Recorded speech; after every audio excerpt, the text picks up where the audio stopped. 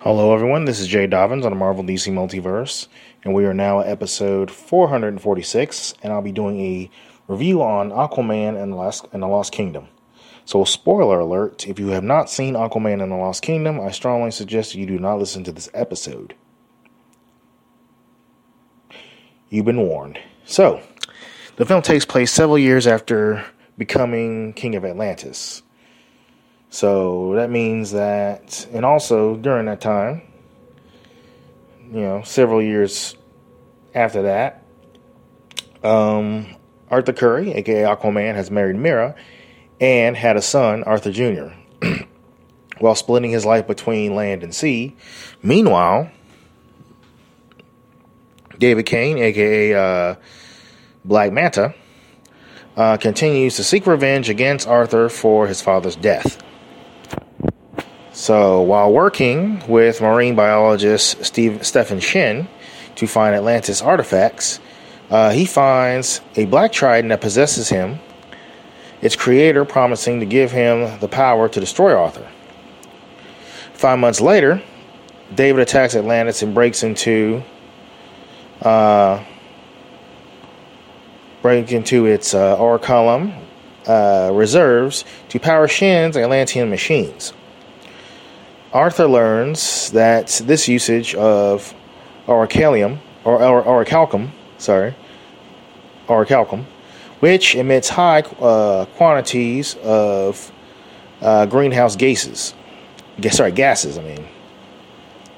caused a planetary extinction when used by an ancient Atlantean kingdom. To learn where David is hiding, Arthur breaks his half-brother Orm out of prison. The two meet with the crime lord Kingfish,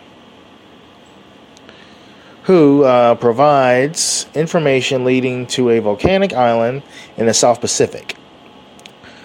While on the island, Arthur and Orm stumble across the Black Trident, which Orm learns was created by Kordax, the brother of King Atlan, and ruler of the Lost Kingdom of Necros, who was in prison with blood magic following a failed attempt to usurp the throne.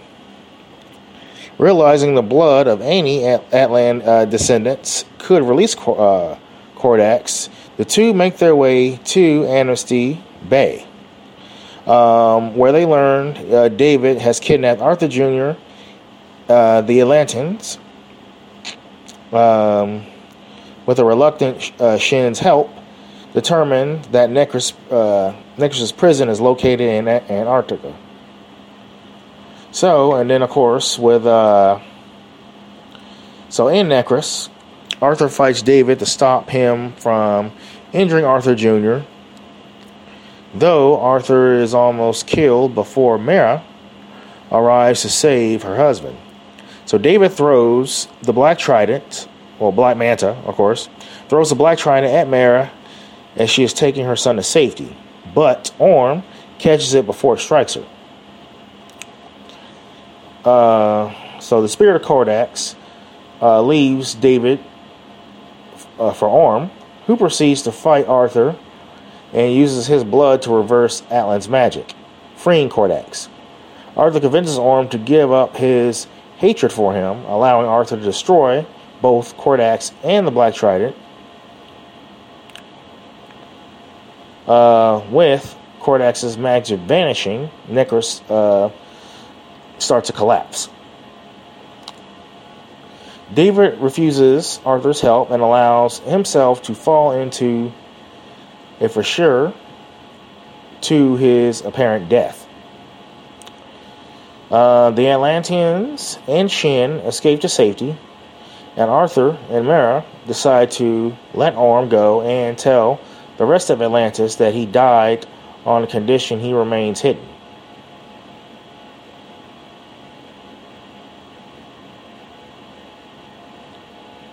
Believing the unification of the underwater kingdoms and the surface world is necessary. So with that going on, Arthur reveals Atlantis' existence through an announcement at the United Nations and declares his intentions of making the kingdom a member state. So I'm gonna be honest with you. I mean, the movie was all right. It's not a movie I will watch a second time, and it's probably not a movie. I probably wouldn't even take my best friend to see it, even though I take her to see Marvel and DC films all the time. I mean, I take her to see Marvel and DC movies all the time, and of course, John Wick as well. So, but yeah, so I'm gonna give it probably a 6 out of 10. And here's why. One,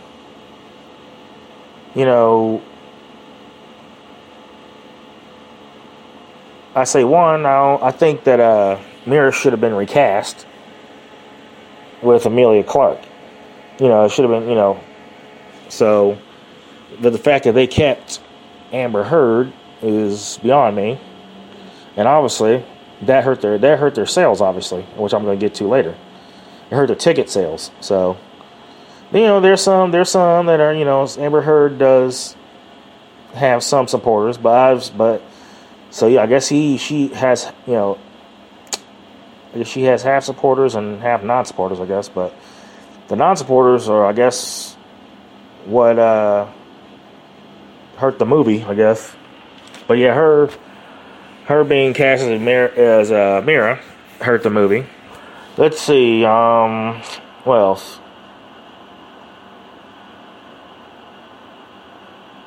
I would have loved to see Kordax fight Aquaman in the final battle, which that didn't happen.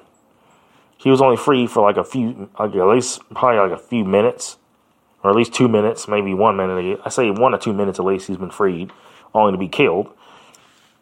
And the final fight with Black Manta and Aquaman didn't last long. It was like a few seconds. I mean, if it was like a minute or two, that would have been cool, but you had that going on. And then I would say, it shouldn't have been a whole lot of comedy. I mean, I would say shouldn't have been, a little bit of comedy, but you got a mutated island, which is kind of weird. And then, of course, you got Aquaman talking Orm to eat a cockroach, which is, God. So, and then, of course, I didn't like the post-credit scene either. So, and I think that, because I was thinking, because honestly, when I was watching, judging by the trailers, I'm thinking that Aquaman's father was gonna die. So I'm thinking like, okay, he would have gotten even with Aquaman, of course. He's like, hey, you left my dad to die. I'm going to kill yours, So I think that should have happened. It could have, I think there should have been at least a major death scene in the film, which wasn't. So, yeah, I think that should have happened. But still, I like Tom Curry. I mean, not Tom Curry, sorry. Yeah, that's right, Tom Curry. Arthur's father, of course. Or the major death scene could have been Orm. Or the major death scene could have been, Atlanta. Played by Nicole Kidman. So I think there should have been a major death scene in the film, at least. So yeah, that didn't happen. And I'm trying to think what else. Yeah, I mean, I think that the death scene could have made it stronger. But then, I mean, if you weren't going to do that, then you could have at least had it to where, if you're not going to do a major death scene, you could have had it to where Black Manta would, at least. They could have had it to where Black Manta at least allow Aquaman to save him. They could have had that in there, because he was looking at him as he was hanging through as Black Manta was hanging for dear life. Aquaman was looking at him. Then he decided, okay, he put his hand out so he can, for him to grab it so he can pull him up. So he offered to help him. But then Black Manta says never, never. So it just falls to his death willingly. And I'm thinking like, wait a minute. Because when he had his hand out to help him, when Aquaman had his hand out to help him, I'm like, hey, grab his hand. Then he's like, never. And I'm like, wow, come on, man. Because think about it. If that was me, I would have been like, okay, he let my father to die, but yeah, he's trying, I kidnapped his son, nearly killed his father, but yet he's willing to save me anyway. I would have been like, okay, I would have had my hand out. I would have taken his hand and he would have pulled me up. And I would have, after that, I pretty much would have just gave up my revenge, because he allowed my father to die, but yet he saved my life, so I would just leave him alone,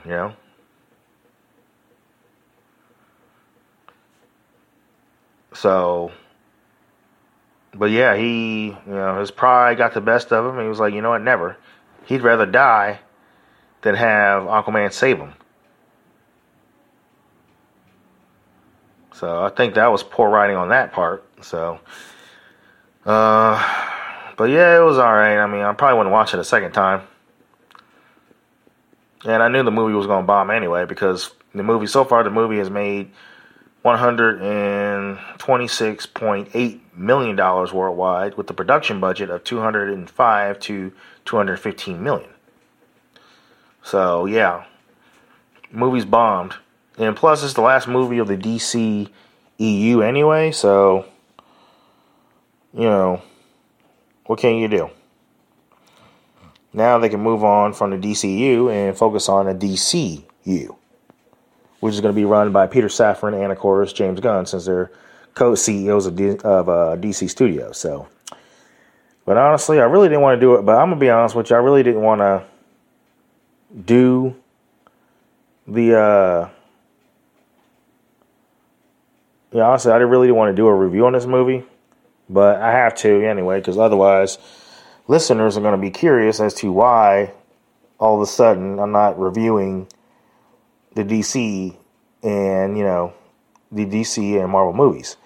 So, I'm committed to doing that, so I had to stay on it. So, but other than that, that's pretty much it. So, that's all I can say. Oh, by the way, as far as the post credit, they could have done like a different post credit to where, to where there could have been a twist where Black Manta survived the fall, somehow, that could have been a post credit scene, Instead, you got instead you got Orm, grabbing a cockroach, putting it in his burger and eating it. I mean, that's ugh. So yeah, that was a crappy post credit. And then I checked aftercredits.com to find out that there's no after credits for that. It was only a post credit, but not after credit. So it's like whatever. But anyway, I'm done. I'm glad we can, finally put the DCEU behind us. So, and focus on the DCU. But anyway, so that concludes this review. Feel free to follow us on Instagram. We're available on iTunes, Google Play Music app, Spotify, and of course YouTube.